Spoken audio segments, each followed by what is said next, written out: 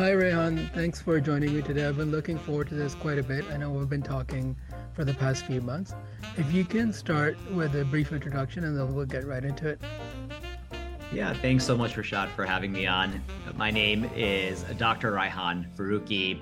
I am a NYC-based health tech startup entrepreneur with expertise as an operator, advisor, and consultant.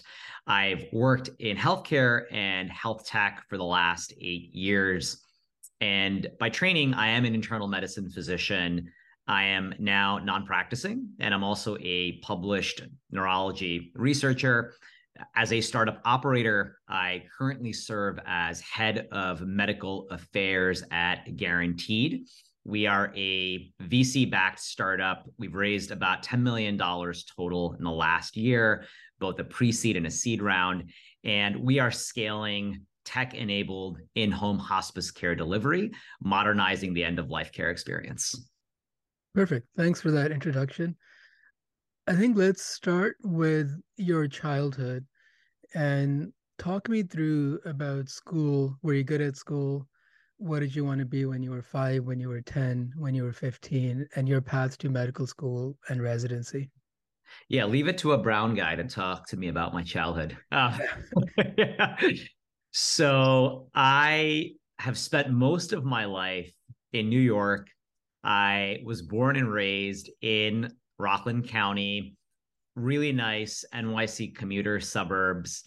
I come from a healthcare family. My father is now a retired respiratory care provider. I have cousins who are physicians, dentists, pharmacists, nurses, therapists, and everything that you can think. My mother is a childcare provider. She's a businesswoman. I learned a lot from her in terms of hard work and kind of ethical behavior. Yeah, kind of like a very traditional childhood as a son of immigrants. We grew up, we grew up working class. Both my parents worked really hard. My dad growing up, he pumped gas during the day. He went to school at night, and my mom took care of other families' kids, right? Kind of unglorified work. And I think that taught me a lot about the value of hard work and kind of your very typical, South Asian immigrant parents' dreams that, we're going to work really hard, but we want to provide you with the best education, kind of the best resources as possible. So I kind of grew up with that environment. My parents immigrated from Bangladesh and, kind of settled in this area. I went to some great, public schools in Rockland County. I graduated from a top ranked high school in the state. I was super nerdy growing up. I took all of the difficult classes and courses. I come home from school, do homework. And it was just really prized for me to be a top student, and it's something that I relished. I enjoyed being an academic even from that age. Some of my fondest memories include my mother taking me to the library, checking out every book that I could get my hands on, just reading voraciously from a young age. But yeah, having a really wonderful childhood. I have two amazing younger sisters, and we had our kind of battles when we were younger, and they both work in healthcare. Now one is a speech language pathologist and one is an occupational therapist. So yeah, I think kind of growing up, I think it was expected for all of us to do really well academically, and healthcare was always, I think, in the cards for some of us, kind of because of my dad's job as a respiratory therapist, and my mom's dreams of having us kind of work in healthcare and providing for other people, helping people out. And I think for me personally, being part of a kind of close knit, spiritual community. I grew up going to the mosque, kind of going there every week, kind of listening to our teachers speak about the value of service. of kind of salvation being really being rooted in selflessness. Helping others actually helps yourself, and that's really the purpose of life. So I think at a very young age, family, faith, personal motivation. I knew I wanted to help others, and kind of clinical medicine was one very tangible pathway of doing that. Okay, perfect. So you do all this hard work, you get straight A's, like any good brown kid. Growing up, the options for me were doctor or doctor, and I chose doctor. Oh, great. So you were not given the wonderful options of engineer or lawyer. Great. I was not, no. Yeah. It's a story for another day. Yeah. So you find yourself in residency and you worked very hard to get here. You've Yeah. gone through struggles, I imagine. And shortly after, you're out of residency into the world of entrepreneurship. Yeah. Talk me through that journey, that decision. What Sure. brought on that transition, and what factors? Yeah. Do you feel there are certain personalities that do well in medicine? And how Sure. does that transfer over to entrepreneurship? For me, it was a messy journey, if I will be radically honest with you. I had a vision for myself as someone who had multiple academic and professional interests. And as an undergrad student, I went to Cornell. Um, in many ways, a very toxic environment. Lots of high achieving folks who were double and triple majoring. Uh, Depression, drug use was rampant on campus, and it was hard. I think having imposter syndrome, do I belong? Am I going to make it? Is real. Having a sense of loss, not knowing if I'm going to make it, was transparent. I think at the same time, I minored in international relations. I've always had an interest in politics and political campaigns. Lots of my friends know that. I also had a real interest in terms of business and entrepreneurship. I was very different compared to a lot of my friends who were pre-med, who were biology, research, volunteering, just heads down. And I was very different. And I surrounded myself with folks who now work in tech and consulting and finance. They got jobs at Goldman Sachs and Google. And my pre-med friends didn't hang around with kids like that, but I did. And many of those folks are my closest friends now. And I think that, like, surrounding myself with peers who were very different academically and had different passions had a lasting impact on me. But I think at that time, especially as an undergrad, I realized that, hey, look, I do want to practice as a physician, but I also want to do other things in my life. And that to me was indicative of there's another chapter that will be written. And I didn't know how or what form that would take. And if you kind of fast forward to medical school, I was actively searching for health tech startups to work with, to work for. But the seeds really were planted much earlier. When I was an undergrad, I took a entrepreneurship class in our business school with first year MBAs. Me and two friends, we kind of entered a kind of pitch competition, and our idea, which was halal frozen foods, ended up winning the competition. And I remember the professor at the time saying, "Hey, you guys should like really work on this." And I'm like, Hmm. "I'm gonna go to med school. Like I'm not launching a business right now." But um, but I knew at that stage still, like, that bug was not going to go away. At the same time, I knew I had to supplement my education with learnings from other industries, whether that was business, engineering, or tech. And I knew that was going to be important in my journey. Okay, perfect. Thanks for sharing that, Rehan. Talking about imposter syndrome, I think it's a sign of self-reflection and introspection. How do you define success? And the way I want you to think about this question is, imagine your 5-year-old coming to you and asking you, Dad, what is success? How do I know I'm successful? What Yeah. would you tell him or her? Yeah, I think about this a lot. I think, success is understanding being who you think you are. Hmm. What I mean by that is, I think kind of self actualization is really important in the journey of life.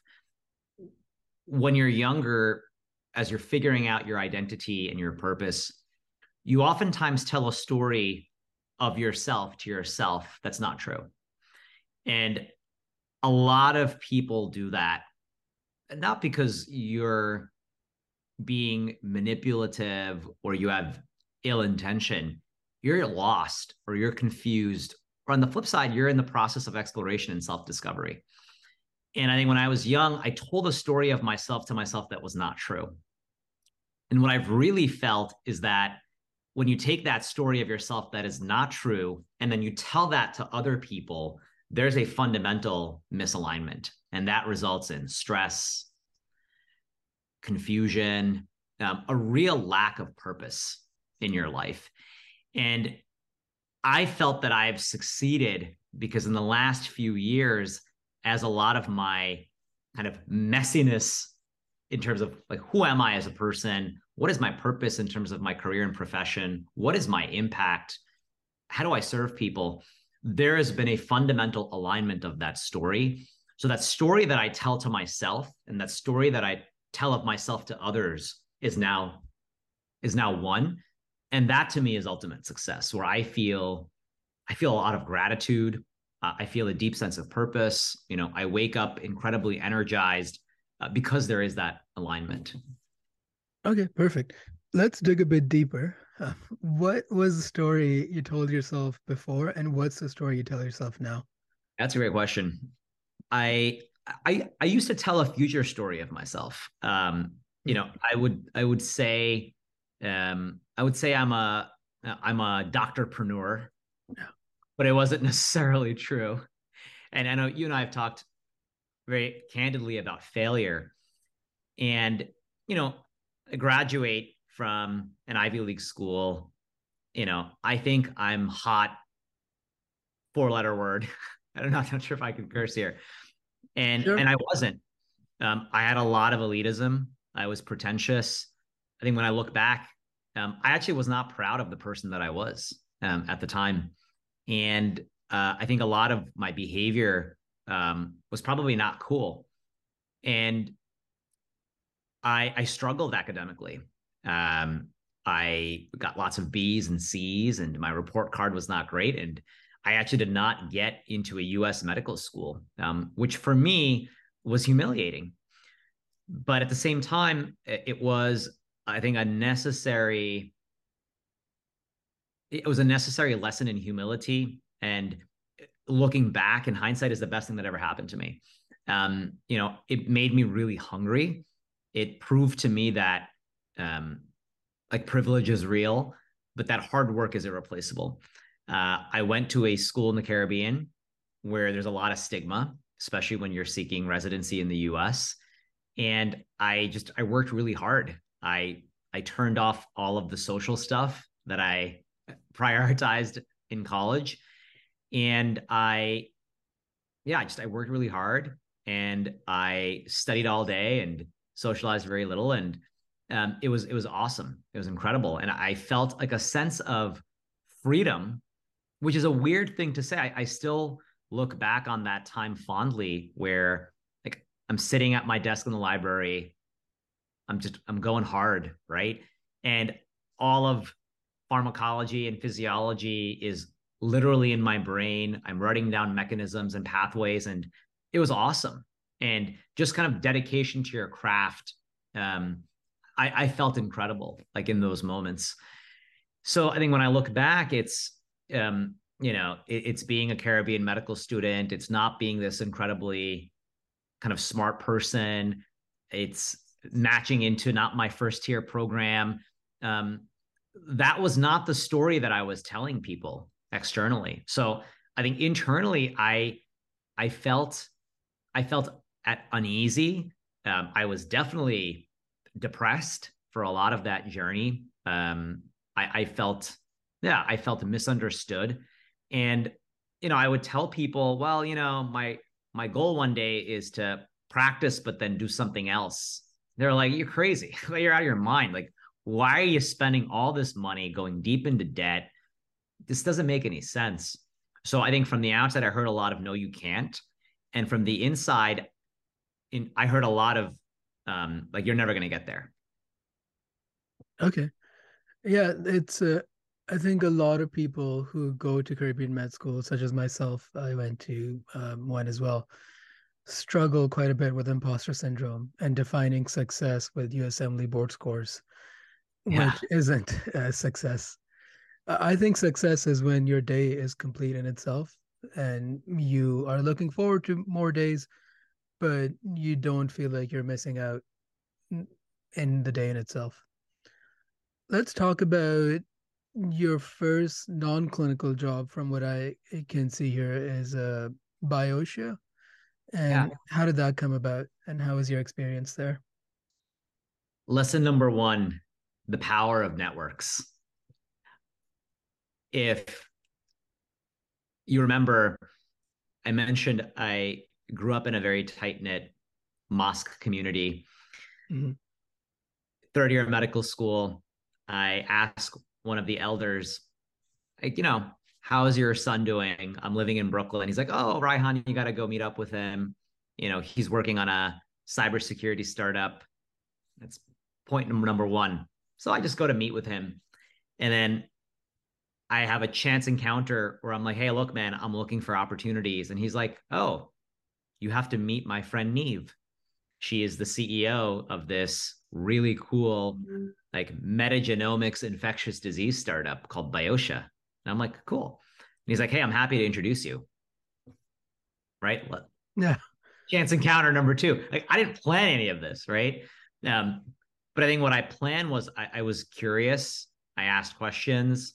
And I was always really open to meeting people and kind of taking people's like introductions and directions, even if there wasn't a tangible like outcome, right? Yeah. So, my friend Dawood, he connects me to Neve because they went to high school together, right? Power of networks. And we hop on a phone call and she's like, Raihan, I think you're great. You're wonderful. And she hired me as an intern. Hmm. And so I worked with her on clinical research, on market research. It was my first taste of what business development or growth at a startup looked like. I had no clue. I had some kind of academic training, right, in terms of entrepreneurship and accounting and marketing, but this was my first taste of what being an operator, right, might look like. And it was a blast. I was interviewing clinicians. I was asking them, hey, you want to buy this thing? What proof points do you need? I was talking with our engineers and data scientists on, hey, how do we build a report of antibiotic resistance? I'm like, oh, wow, that's awesome, man. Right. Yeah. Um, I was working on some really next generation technology, using artificial intelligence to sift through whole genome sequencing data, right? Building a microbiome profile of bacteria, virus, and fungus from any human sample, right? Whether it's stool, urine, blood. Like, this is dope, Yeah. right? So it was a taste of the future. And I started learning what venture capital meant, you know, fundraising rounds, customer acquisition, terms that were at that time foreign to me, where now I'm using them every day, right, every week. Uh, But it was an immersive experience, and I didn't really know where it would lead, but I knew that I loved it. okay. Perfect. Let's talk about how to sell into health systems. And I know this is a, Hard pivot, yeah. yeah, Yeah, it- it's a very big topic, and it's something sure. new founders who are not in the clinical world struggle with quite a bit. Yeah, What are some of your tips into how to get in touch with decision makers, how sure. to best find the balance between patients, providers, and payers? Yeah. Yeah.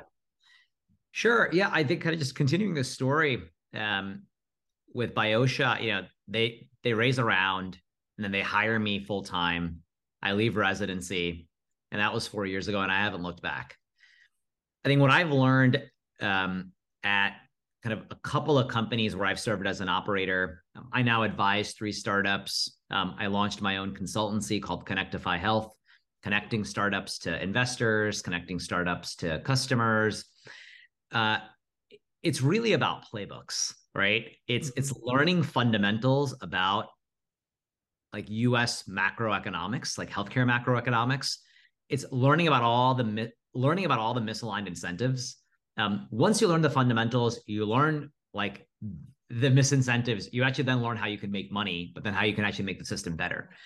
Yeah. So what I typically say is kind of also putting on my like venture capital hat, right? My investor hat. In healthcare and in health tech, really, you've got to pick an arm, right? You're Yeah. either SaaS or your services. And if you're SaaS or software as a solution, um, typically a higher margin space, which investors, especially venture capital, love because it's easy to scale and there's a real appetite from customers to buy that type of product. So, if it's high margin SaaS, there's an opportunity to sell that SaaS B2B or business to business into enterprise customers, which are hospitals and health systems. And, typically that SaaS is priced differently. It can be per user SaaS, feature set pricing. There's various features, so I'm paying for that in a tier manner. It could be consumption or utilization SaaS, right? The more you use it, the more you pay for it. The less you use it, the Mhm. less you pay. And there's a real appetite from individual hospitals, but larger health systems that are now buying SaaS platforms built by digital health startups. Everything from front end scheduling, Yeah. prior auth, you know, patient experience, right? Video telemedicine, patient chat, all the way to EMR, patient documentation, kind of back end billing, coding, RCM, kind of top layer, data analytics, interoperability. There's a lot of SaaS that's Yeah. out there that's required to modernize our healthcare infrastructure. I mean, typically for a lot of hospitals and health systems, like the first SaaS that they bought was EMR, Yeah. right? Right. So in the US, that's Epic, Cerner, eClinical Works, Athena Health. Um, EMR was built for coding and billing. It was not built for clinician workflow, right? Yeah. So we've now seen lots of SaaS companies that are either building on top of EMR, on the side of EMR, or they're building newer EMR companies, Yeah. transparently, right? And they're also then selling into not just health systems and hospitals, they're also selling into other digital health care delivery organizations that are on the services side, right? Mhm. So we're now kind of seeing different customers, emerge, if that makes sense. So there's the B2B kind of SaaS market. Um, then if you're kind of on the services side, thinking about, well, who's the customer there, right? It's the employer, the health insurance payer, right? Kind of your more Yeah. kind of B2B2C motion. Um, Typically a lot of that upstream was, hey, go direct to consumer, right? D2C, B2C, right? Um, Run some Facebook and Google ads, acquire customers online, sign them up for a service, get a couple of hundred paying customers, right? Kind of your typical kind of monthly subscription, yearly subscription, and then Yeah. provide some type of service, right? Whether it's telemedicine, virtual care, patient education, pharmacy delivery, so on and so forth. So we saw a lot of that like direct to consumer channel really pick up in the beginning of the pandemic. But we've now seen a lot more activity Yeah. with like your kind of B2B2C channel, right? It's like I'm selling into employers for employees, I'm selling into payers for beneficiaries, and then also pharma, right? Pharma is also a buyer of digital health products, and it's oftentimes not top of mind for a Mhm. lot of digital health builders, right? I mean, we count pharma as a provider. Yeah. Kind of similar to hospitals and health systems, they're buying SaaS, right? Um, and pharma, they want to, they want to make and sell drugs. And in the making of drugs, they're doing clinical trials, they're doing Yeah. patient recruitment. So if you have data on patients, especially patients with rare diseases, and you can actually help enroll them into clinical trials, pharma will pay you a ton of money, to do that. And then on kind of the selling of drugs, if you have platforms where you have lots of patients and you have lots of physicians, right, who are being marketed to buy pharma to sell the drugs, to prescribe the drugs, they're going to be paying for advertising all day long and other kind of like pricing models. So those are kind of your general customers that you can sell into. If you were to start a company or launch a company right now, and I know you just joined a company, and we'll talk about that in a Yeah. bit. Yeah. What vertical would you focus on? Would you focus on bundling services together? And what I'm trying to get at is there's a lot of new startups focusing on clinician workflow and improving it, collecting our history for us, doing patient follow-up. But there is no direct billing codes, generally, at least for collecting our history for us. Sure. Um, is that a space you're interested in? And what would Yeah. your advice be to someone who is in that space? Yeah. I typically think we're in the early innings of innovation, which means that, look, I mean, we are still 10, 20, 30 years away from shifting this very archaic analog, still paper first system in many ways. Mhm. I think this world that many of us are building and kind of imagining towards is still a future world, Yeah. right? So why I'm saying that is that I am still very bullish on digital health infrastructure companies, who are kind of Mm. building the roads, the bridges, and the tunnels. Um, so, EMR data is siloed, right? Yeah. So I am bullish on interoperability, FHIR, HL7. How do we build better just bridges between siloed platforms? I am also just bullish on data and analytics. Like, cool, we now have data going back and forth. How do we make sense of that, right? Yeah. Clinicians don't like data, they like decisions. Yeah. So I think decision intelligence is something that I am really like in the future very bullish on, right? So I think when you talk about workflow, and I think that's where we're getting to, a place where how do we make EMR data, but then other data sources, claims data from payers, subjective patient and family reported data, physiological Mm. data. We have all of these disparate data sources. Yeah. But actually, when we ingest all of that data, how do we make that data actionable, right? So, like, I don't really care about remote patient monitoring. Like, a stream of blood pressure and blood sugar, that doesn't mean much for clinicians. But I think what's meaningful for us is, hey, where can I make an intervention, Yeah. right? Where do I prescribe? First of all, where do I order a lab?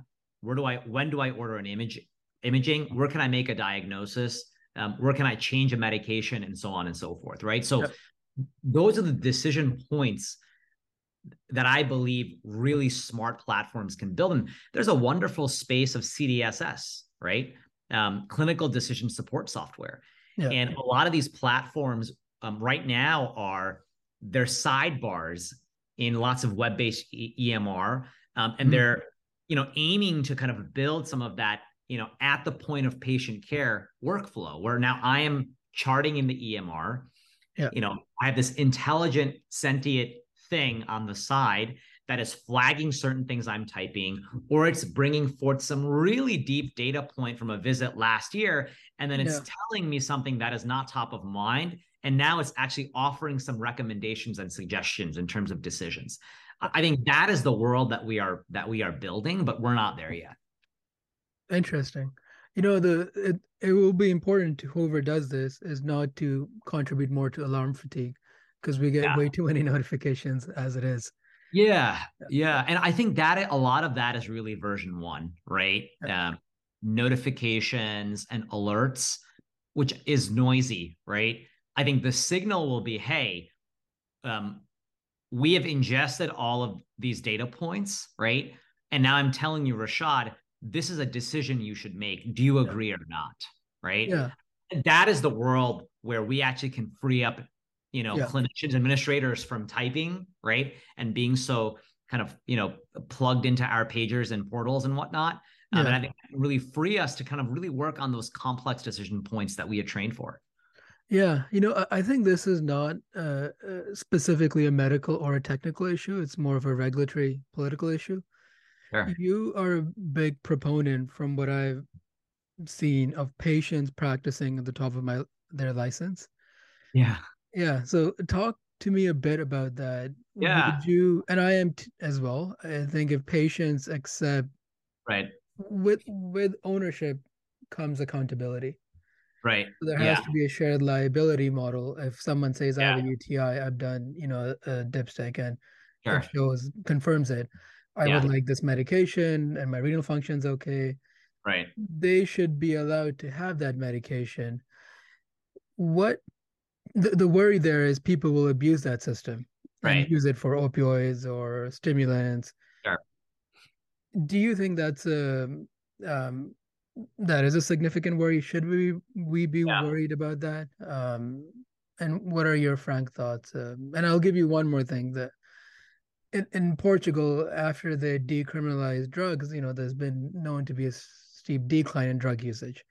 So just because things are available does not necessarily mean people would use them. Yeah. Agreed. We need safeguards. We need a process. We need workflows that make sense. I am not in favor of decentralization without regulation. Yeah. I can provide further context around this.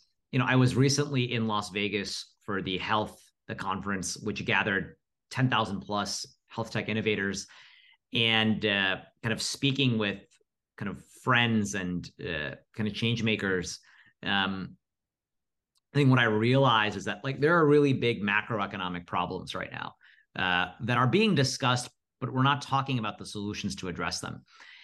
What I've been talking about kind of mostly ad nauseum is that, look, we have increasing care demand across all verticals and demographics, but especially amongst our aging population.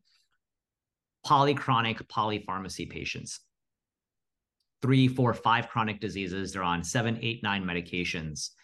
These are the sickest, riskiest, most expensive patients in our collective health systems, whether it's the US or Canada. And when I think about those patients specifically, but really any other patient, right? And especially like patients with chronic disease, the problem on the supply side is that as demand for care is going up like this, the supply of providers is going like this. Yeah. So there is a gap, and that gap is the biggest problem in our system. A lot of people talk about cost. I am not of the thought that cost is going down or will go down, right? I am of the thought that, look, in the US, healthcare is approaching 20% of GDP. It'll probably become 25% of GDP. And I don't think that's a bad thing, right? But I am not of the thought that we will meaningfully be able to decrease cost, right? I'm on the opposite side of, like, quality, right? How do we improve quality? But a lot of that quality depends on supply of existing providers. And what we are seeing, and the pandemic accelerated that, is that physicians, nurses, mid-level providers, therapists, aides are leaving the profession. We are not building more nursing schools, medical schools, residency programs, and fellowships, right? These are usually federally funded, federally mandated, Yeah. programs. So, like, yes, we will need a generational change in leadership from the top.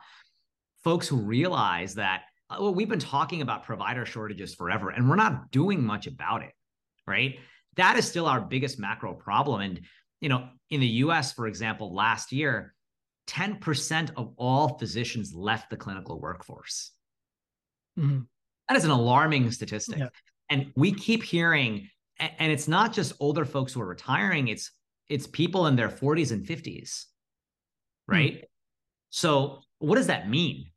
I think what that means is, again, what we in digital health can do is there's really only one of two solutions, the way that I look at it, right? Like telemedicine is a tool, it is not a solution, right?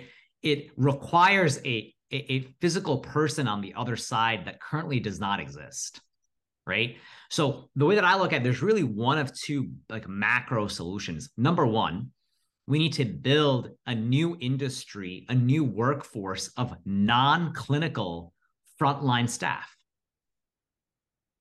You So know, that, yeah, I'll just say one thing. yeah, Vinod Khosla of Khosla Ventures, sure, that's his vision as well. The yeah, future doctors will be actors. sure, But right. sorry, I'll let Yeah. you continue. Right. Yeah. And again, like this is not novel. And I think a lot of the, a lot of the folks in venture, right? Vinod Khosla, Hemant Taneja, and his theory of health assurance, his work at Livongo and, the work at General Catalyst, like they like understand this idea of Yeah. the only way that like prevention works is that we are again building this newer workforce of folks who are keeping us healthy at home so we're not utilizing the system, And right? are they liable for the care the same way we are when we prescribe so treatments? And so I think liability comes next. And why I say that is that, like, first we need to figure out like who the people are going to be. Who are yeah, these non-clinical folks, right? So I think we've seen at various digital health care delivery startups, it's the care navigator, the care concierge, the patient engagement specialist, right? So these folks are like customer success, right? They're being yeah, hired from retail, consumer, like non-healthcare, hospitality, right? That is traditionally what we have lacked, right? It's that mhm, understanding of consumer, yeah, right? I think is a good thing. Like clinicians and practices are not trained on that, right? Like, why do we have yeah. a waiting room? A waiting room is antithetical to Yeah. ideal consumer experience, You know right? that there's a tension there between what the patient wants and what's best for them. Yeah, And that tension doesn't really exist in the hospitality industry or the food industry. Is, if I right, want my food, my steak cooked more, yeah, cook it more. exactly, Like, exactly. but But you that's know not. what? We do have those ethics in clinical medicine. Yeah, What's the first ethic? Autonomy. yeah. So, I mean, autonomy really means like, hey, I want what I want. So our job should be facilitating that autonomy. But we still have paternalism. We know better than you. So there is no true autonomy in medicine, I would argue, and there is no I true agree. informed consent because we Great. go to school for 12 years. Right. It just cannot exist, and we can go deeper into this. Yeah. So I would ask you, where would would there be balance between what the patients want Yeah. and what's offered to them? And if there is a balance or a line in which say, okay, you cannot get more morphine or you cannot Sure. get antibiotics for this viral infection, Sure. even if it might have some anti-inflammatory properties and help a little bit. Yeah. Yeah. Um, where is that line? Who decides where that Yeah. line lies? Because right now we decide. Yeah. Right. Yeah. And again, then I get stuck on liability when I think about this, and I think that's why it hasn't happened. Yeah. But Yeah. I'd No, love to you're get not your wrong. yeah. I don't, you're not wrong. But I think to kind of provide some more, and we'll get back to liability, but I think to provide some more context around my previous point, where Mhm. the first is like this workforce of non-clinical staff, right? The second part is, well, how are we enabling self-service? Yeah. This idea of, you know, patients are craving education because they want to treat themselves. Mhm. And that is not going away, by the way, right? So the world that is a reality right now that I think a lot of clinicians understand, but just don't understand the implications of is there are people going on TikTok and going on Google and self-treating. And Yeah. that will only continue with platforms. So I think the correct way to guide that is say, hey, that's wrong. Don't do that. It's more of let us build platforms to enable you, I think to your Mhm. point, with proper liability, safeguards, and regulation, right? So what I Yeah. mean by self-service is this idea of how do we enable patients to practice at the top of their license, right? Yeah. Which means education, rich multimedia, evidence-based information, which is sorely lacking right now. Like that content exists, right? But it's not being delivered to patients at their fingertips, right? And where are Yeah. people? They're online, right? They're Yep. on TikTok, they're on Google, they're texting. Like that is where the ethos of evidence-based clinical medicine needs to be. And right now it's siloed at Yeah. conferences, it's in publications, Yeah. right? It's sure, like your clinician in the visit is telling you that, but in one ear, out the next, Yeah. right? So that is where digital health through SMS-based workflows, through kind of automated CRM type platforms, right? Where we Yeah. can text, we can email, we can remind. I think that is the connective tissue that is currently missing Yeah. that we need, right? To enable that to happen. Like, just provide people with information that is trusted, that is vetted. So I am not in the wilderness, right? I am given a diagnosis that is earth shattering. Yeah. Want education and information, and I'm not getting enough of that from my very busy provider in the Yeah. 12-minute visit that I had, right? Yeah. I have way too much to say about this, Raihan. So, Yeah, I'm sure you uh, do. Yeah, I think I do think this is the future. I think it needs to happen. I am not convinced patients, in my experience, and I may be biased because I work in urgent care a lot, yeah, and that is the bulk of the my patient experience. I'm not convinced they would be happy with being kind of shown, okay, this is your diagnosis, these are the treatments we'll offer you yeah. at the end. Like Agree. currently, we're practicing medicine to maximize billing, reduce liability, which partly is Yeah, to make sure patients are satisfied. yeah, I think a strictly evidence-based system will leave patients more dissatisfied from what yeah. I can see. And I would love to be wrong on this because I think Yeah. there's so much room for increased access. Look, I don't know. I don't disagree with you, right? What I think, what we are slowly seeing the building of is a hybrid model where Mm. there is shared decision making and shared liability, Yeah. right? What I imagine is, yes, there's patients, but then there's also peers, Yep. and there's also family and caregivers. So how do we enable family to practice at the top of their license, right? We Mm. have a caregiving crisis Yeah. right now, right? There's unpaid labor, right? So do I imagine the payers actually paying family? Yeah, I do. Right? I think that is kind of the logical extension of, look, we have provider shortages. Yep. Who can we pay to help patients be safe at home? Family, duh, or the people who are there. But again, Yeah. how do we enable those folks through education, through support, through resources, through these types of real-time platforms? But then how do we also share that liability? And I agree with you where, you know, if there's platforms where, okay, cool, I have self-diagnosed, I am now taking this medication, but something went wrong. Yeah. Who are we going to sue? Am I suing Yeah. myself? Exactly. Yeah. Right. Yeah. I think yes. I think there will have to be these kind of newer liability frameworks where I Mm. am signing waivers Yep. and I'm saying, hey, look, I cannot sue this AI algorithm. I cannot sue the company that made this. I can't. And I think that is this newer contract, this Yeah. newer kind of shared decision making. And I agree with you where, the brother of autonomy is liability and responsibility. No, I completely agree. I would love to see that in a marketplace.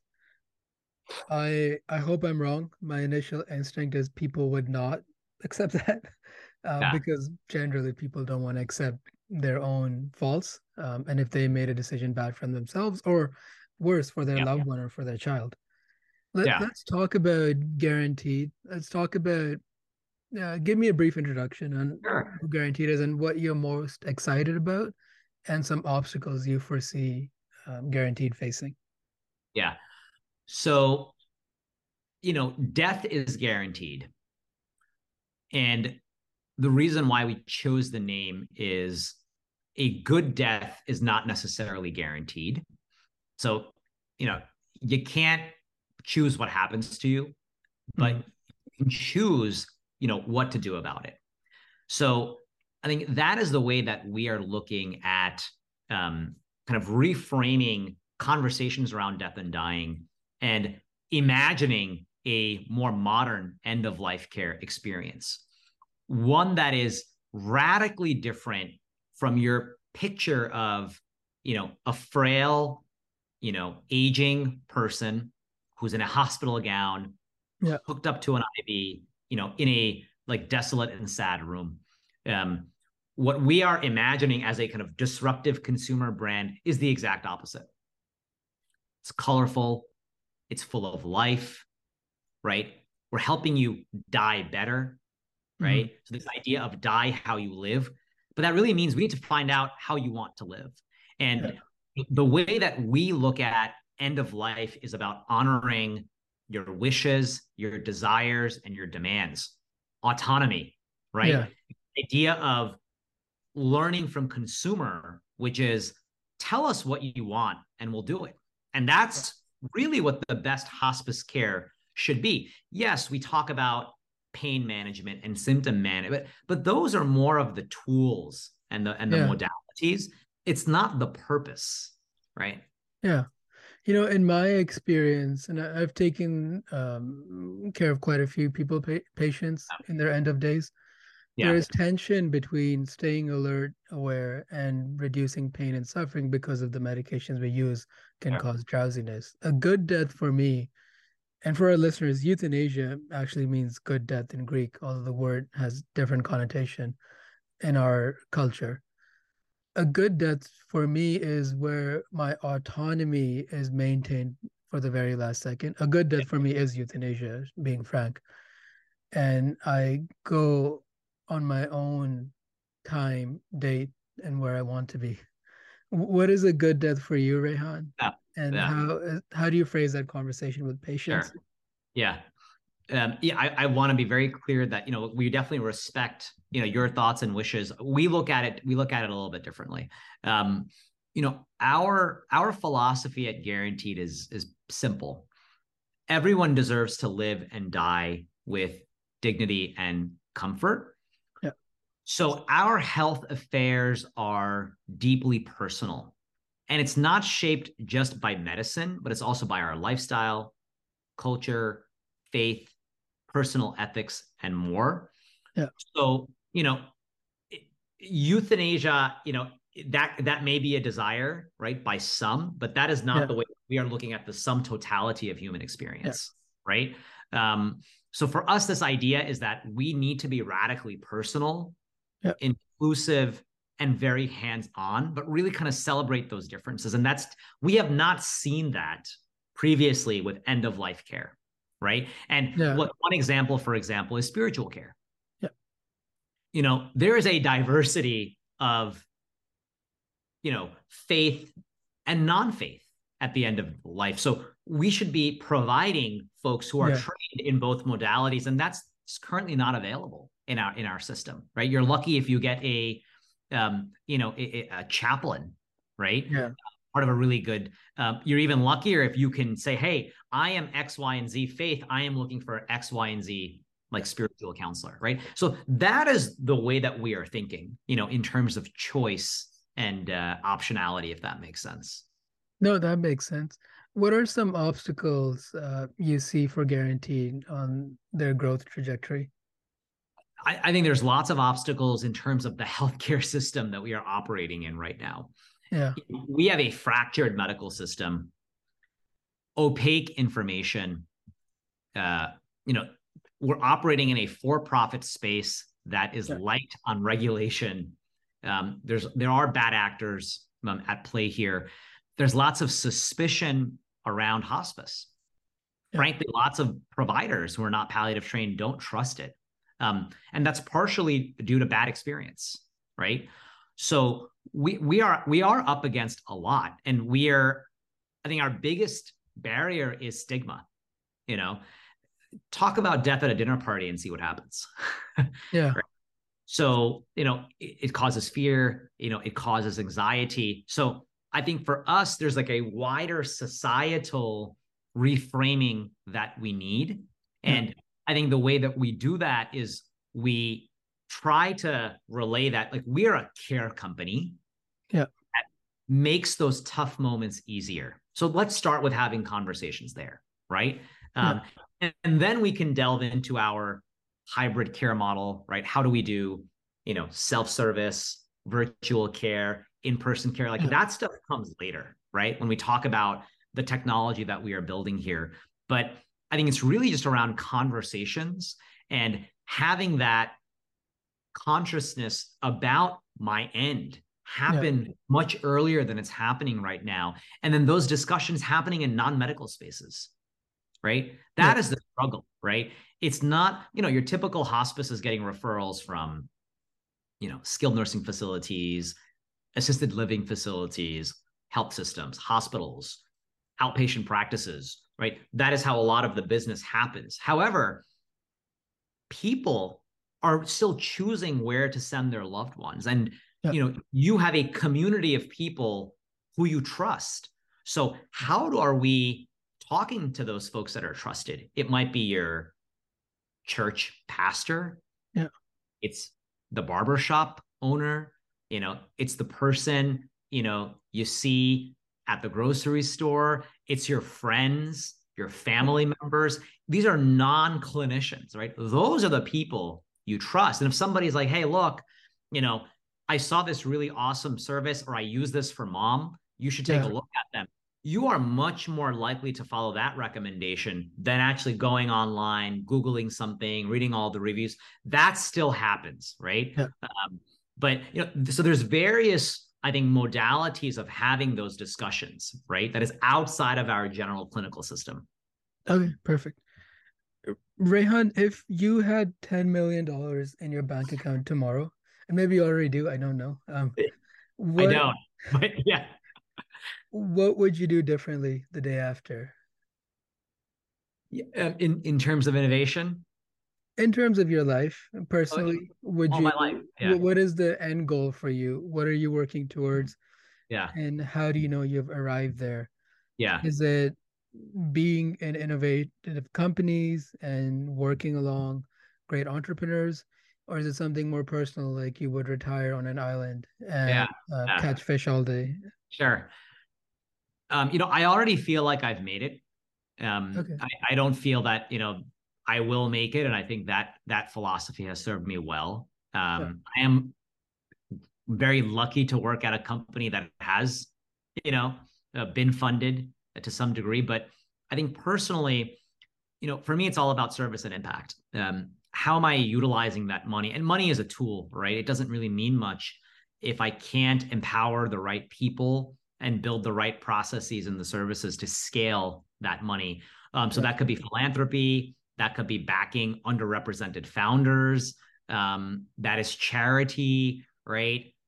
It is just helping enable folks who are already working on really difficult problems, whether that's poverty, malnutrition, housing, like it's really basic, simple things across the world, right? I'd love to give back, to South Asia, give back to my homeland, like where my parents came from.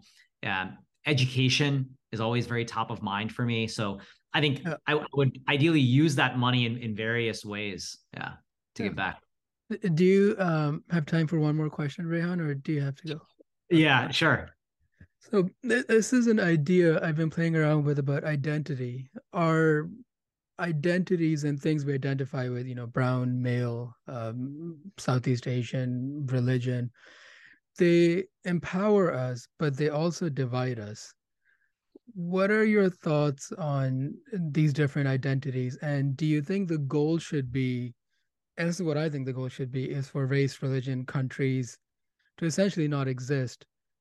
Because I see them as a divisive force. And this is based on my experiences in childhood, where there were a couple of riots I was involved in, um, where there were people out to kill my kind of people in India.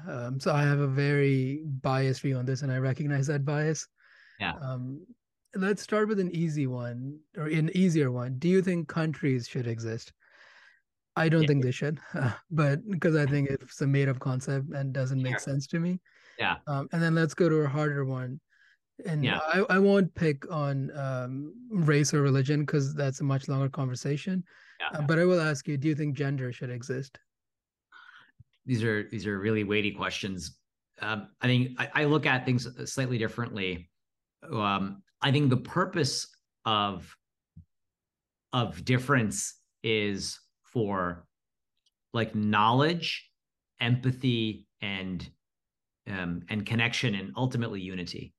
You know, we are all, we are all reflections of the beauty on this world. Yes, there is ugliness, Yeah. and trauma and tragedy, but that is also required to understand what is beautiful and what is good and what is right and what is just. So I think our purpose is to know each other. So, difference is beautiful and to be celebrated. What I believe is that oftentimes it's about understanding humanity and universality. That does not mean conformity, right? Yeah. So I can be from X country and you can be Y country, but we can be united, right? And Yeah. I think in history, we have seen examples where there are superseding types of unifying, parameters, where folks, they're part of a greater good, right? They're Yeah. part of a greater collective. And I think that's a very human, it's one of our essences. Yeah. We were created to connect. We were not created to be lonely, Yeah. right? Um, One definition of loneliness is also it is a separation from yourself, right? So, Interesting.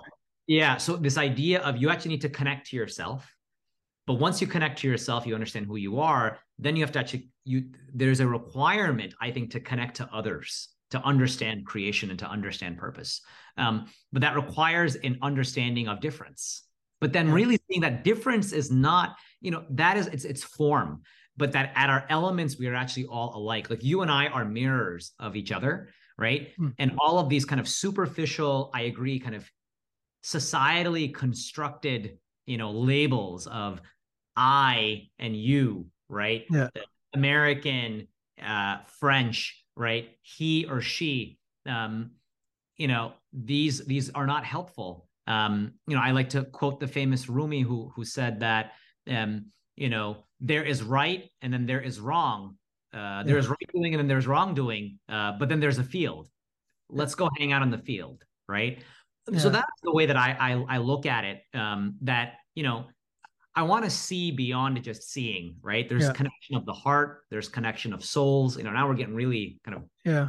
philosophical and spiritual, but these are just the clothes that I wear, right? It's an artificial dress that I'm putting on, but I think our purpose really is to know each other, right? Yeah. And but I think those differences are educational, though. It helps us to kind of understand the Huh. beauty of creation. Do you think there is a soul, or do you think we are pathways and algorithms connected in a million ways? I do have to hop, but Okay. Yeah. look, that might be a great part two of the Yeah. podcast. Well, Yeah, it was great hanging out, Rayhan. We'll have to do yeah, it again. yeah. Wonderful. Thanks so much, Rashad, for having me on.